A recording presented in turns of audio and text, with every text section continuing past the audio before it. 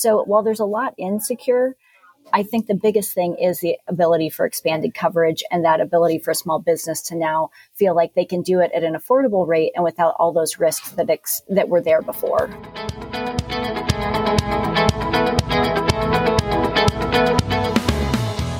This is Brian Anderson, Editor-in-Chief of 401k Specialist, and this is the 401k Specialist podcast.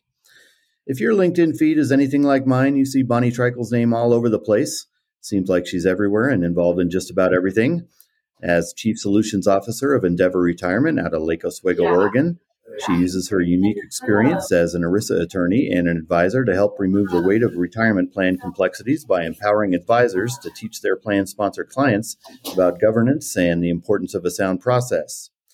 She also works closely with the relatively new Retirement Income Consortium, which has a goal of accelerating the adoption of guaranteed income solutions in retirement plans.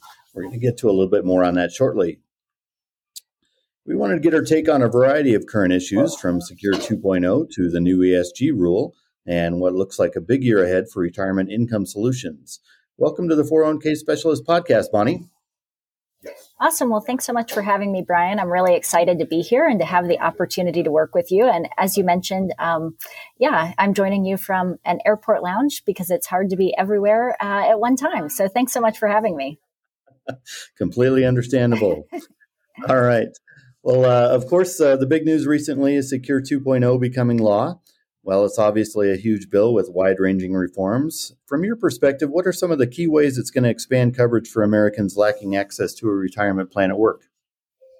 Yeah, so I think as everyone knows, there's a ton of things in Secure 2.0, but one of the biggest things from my perspective is that expanded coverage. So when we think about small employers and small businesses and the challenges they face with offering a retirement plan, what are some of the things we hear? We always hear things like, it's too expensive.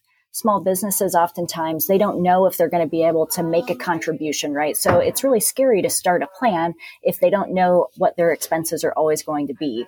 So I think by having things like Starter K as an opportunity, it's this great chance to expand coverage with things like Starter K, the expanded tax credits that we saw with the first Secure, but now it's like it's put on a whole new outfit, a much better outfit. And we've got these expanded tax credits in Secure 2.0.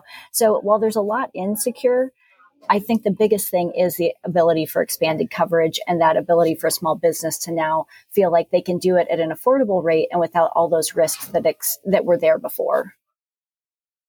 All right. Can we talk a little bit more about the Starter K provision in particular? You wrote an article for The Street recently about whether it's the Jumpstart retirement plan coverage needs to better reach workers at small companies in particular. Do you think it's going to be able to make an impact once it gets implemented in 2024? Great question. I think it's still going to take a lot of hand-holding, so to speak, from financial advisors who go out and help small businesses. But I think absolutely it is a really good opportunity to expand coverage. As I was mentioning a moment ago, the fear is that, it's going to be too expensive and the compliance complexities, right? So what Starter K does is it gives the opportunity for either a 401k or a safe harbor 403b plan. And you can do that without the employer having to make contributions. That's a huge difference. It auto enrolls everyone at 3%, and it also takes away those testing requirements. So all of those things that scare small businesses from starting a plan, it takes that off the table. So I think it's still going to take service providers coming together and collaborating to help make it really happen. But I do think if it's ever going to work, this is going to be what's going to help really expand coverage. And ARA has a nice article out there, or report on what their estimated impact is. And it's pretty expansive what they think that, coupled with the tax credits, can really do, or the savers credit, that can really do to expand coverage. So I think it's a good opportunity. Yeah, I think it was. I think Brian Graff over at American Retirement Association said that over 19 million Americans would gain new access to a retirement plan at work as a result of the Starter K. So that's pretty significant. Absolutely. Moving on a little bit, can you tell us about what you think are some of the practical implications for advisors that Secure 2.0 brings about? Yeah, so I think Secure 2.0, there's good parts and there's bad parts, right? So as we were just mentioning, the good part is all of these things around expanding coverage. And for those advisors who take a really consultative approach, I think this is a great opportunity to differentiate themselves, right? So they're going to be able to go in and help plan sponsors think about, here's the provisions that impact this particular plan. Here's the timing of when it's going to impact this plan. And here's those provisions that are required versus those that are just permissive. So, for example, the student loan matching provision, that's not required, but that's where an advisor can go in and say, here's how this might work, here's the benefit it might bring, and here's how I can help you implement it. At the same time, we know for advisors, this is a lot of work to wrap your arms around, and you're probably not getting paid anything extra to do many of these things, right?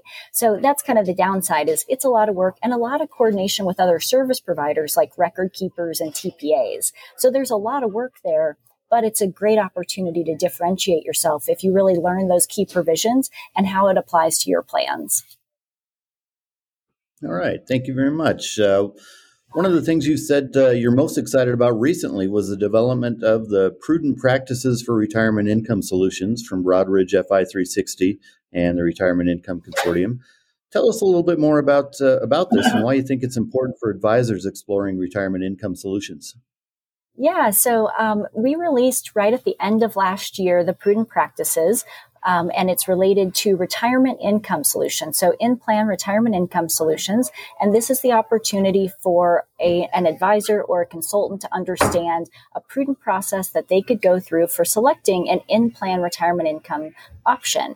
I think one of the things we saw from the first Secure Act at the end of 2019 was that safe harbor for these in-plan retirement income options, or the selection of the insurer, which would be a part of some of those options.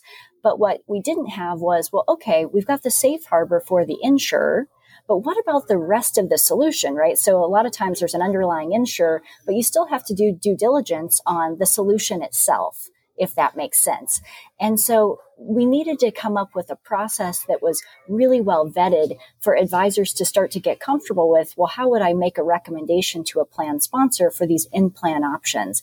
And so that's where it was really awesome to see the industry coming together, competing solutions and these providers all coming together, working hand in hand with John Faustino leading the charge at FI 360 to say, hey, how can we help advisors understand the language, create awareness, and have a process that was also vetted by Fred Reish to really go through and do the due diligence on these solutions. So that was released at the end of last year. And that initiative is continuing into this year to help advisors, really work together to share how are they introducing this to plan sponsors, what's the language they're using, and how is it being successful as they do introduce it to plan sponsors.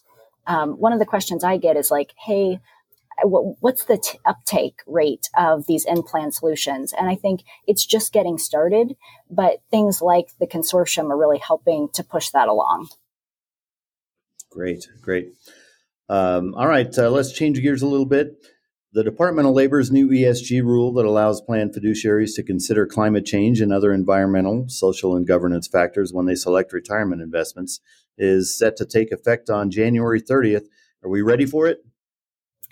I think some people really are, and I think some people are still learning the language of ESG.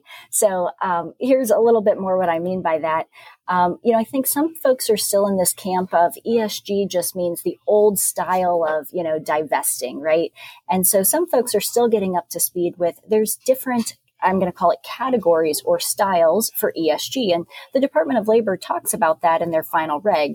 They break it down into 3 categories. And we know there's integration, there's positive screens, negative screens, and there's also some would have the other category of impact. And depending on what industry paper you read, there might be described as 7 categories, 3 categories, 10 categories. But in general, we have these categories. And so one of the things that's helpful to kind of get your arms around is first, like learning the language and understanding that things like integration, that's just considering ESG factors. And it's not like a labeled fund. It's not all about, just divesting or using negative screens. So that's one place where I say some folks aren't ready for it because they haven't even gotten comfortable with the language. I believe that in many cases, we're ready for it because it's just really reconfirming what we already know around ERISA Section 404, which is you have to follow a prudent process.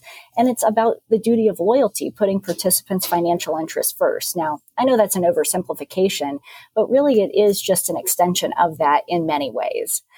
So I think if you go back to those basics and have that framework and approach your IPS that way, it's really not that far from what we were already doing or knowing.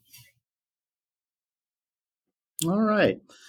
Well, Bonnie Trickle with Endeavor Retirement, we're going to let you hop off and go catch your flight. Thanks for sharing your insights today with us on the 401k Specialist podcast.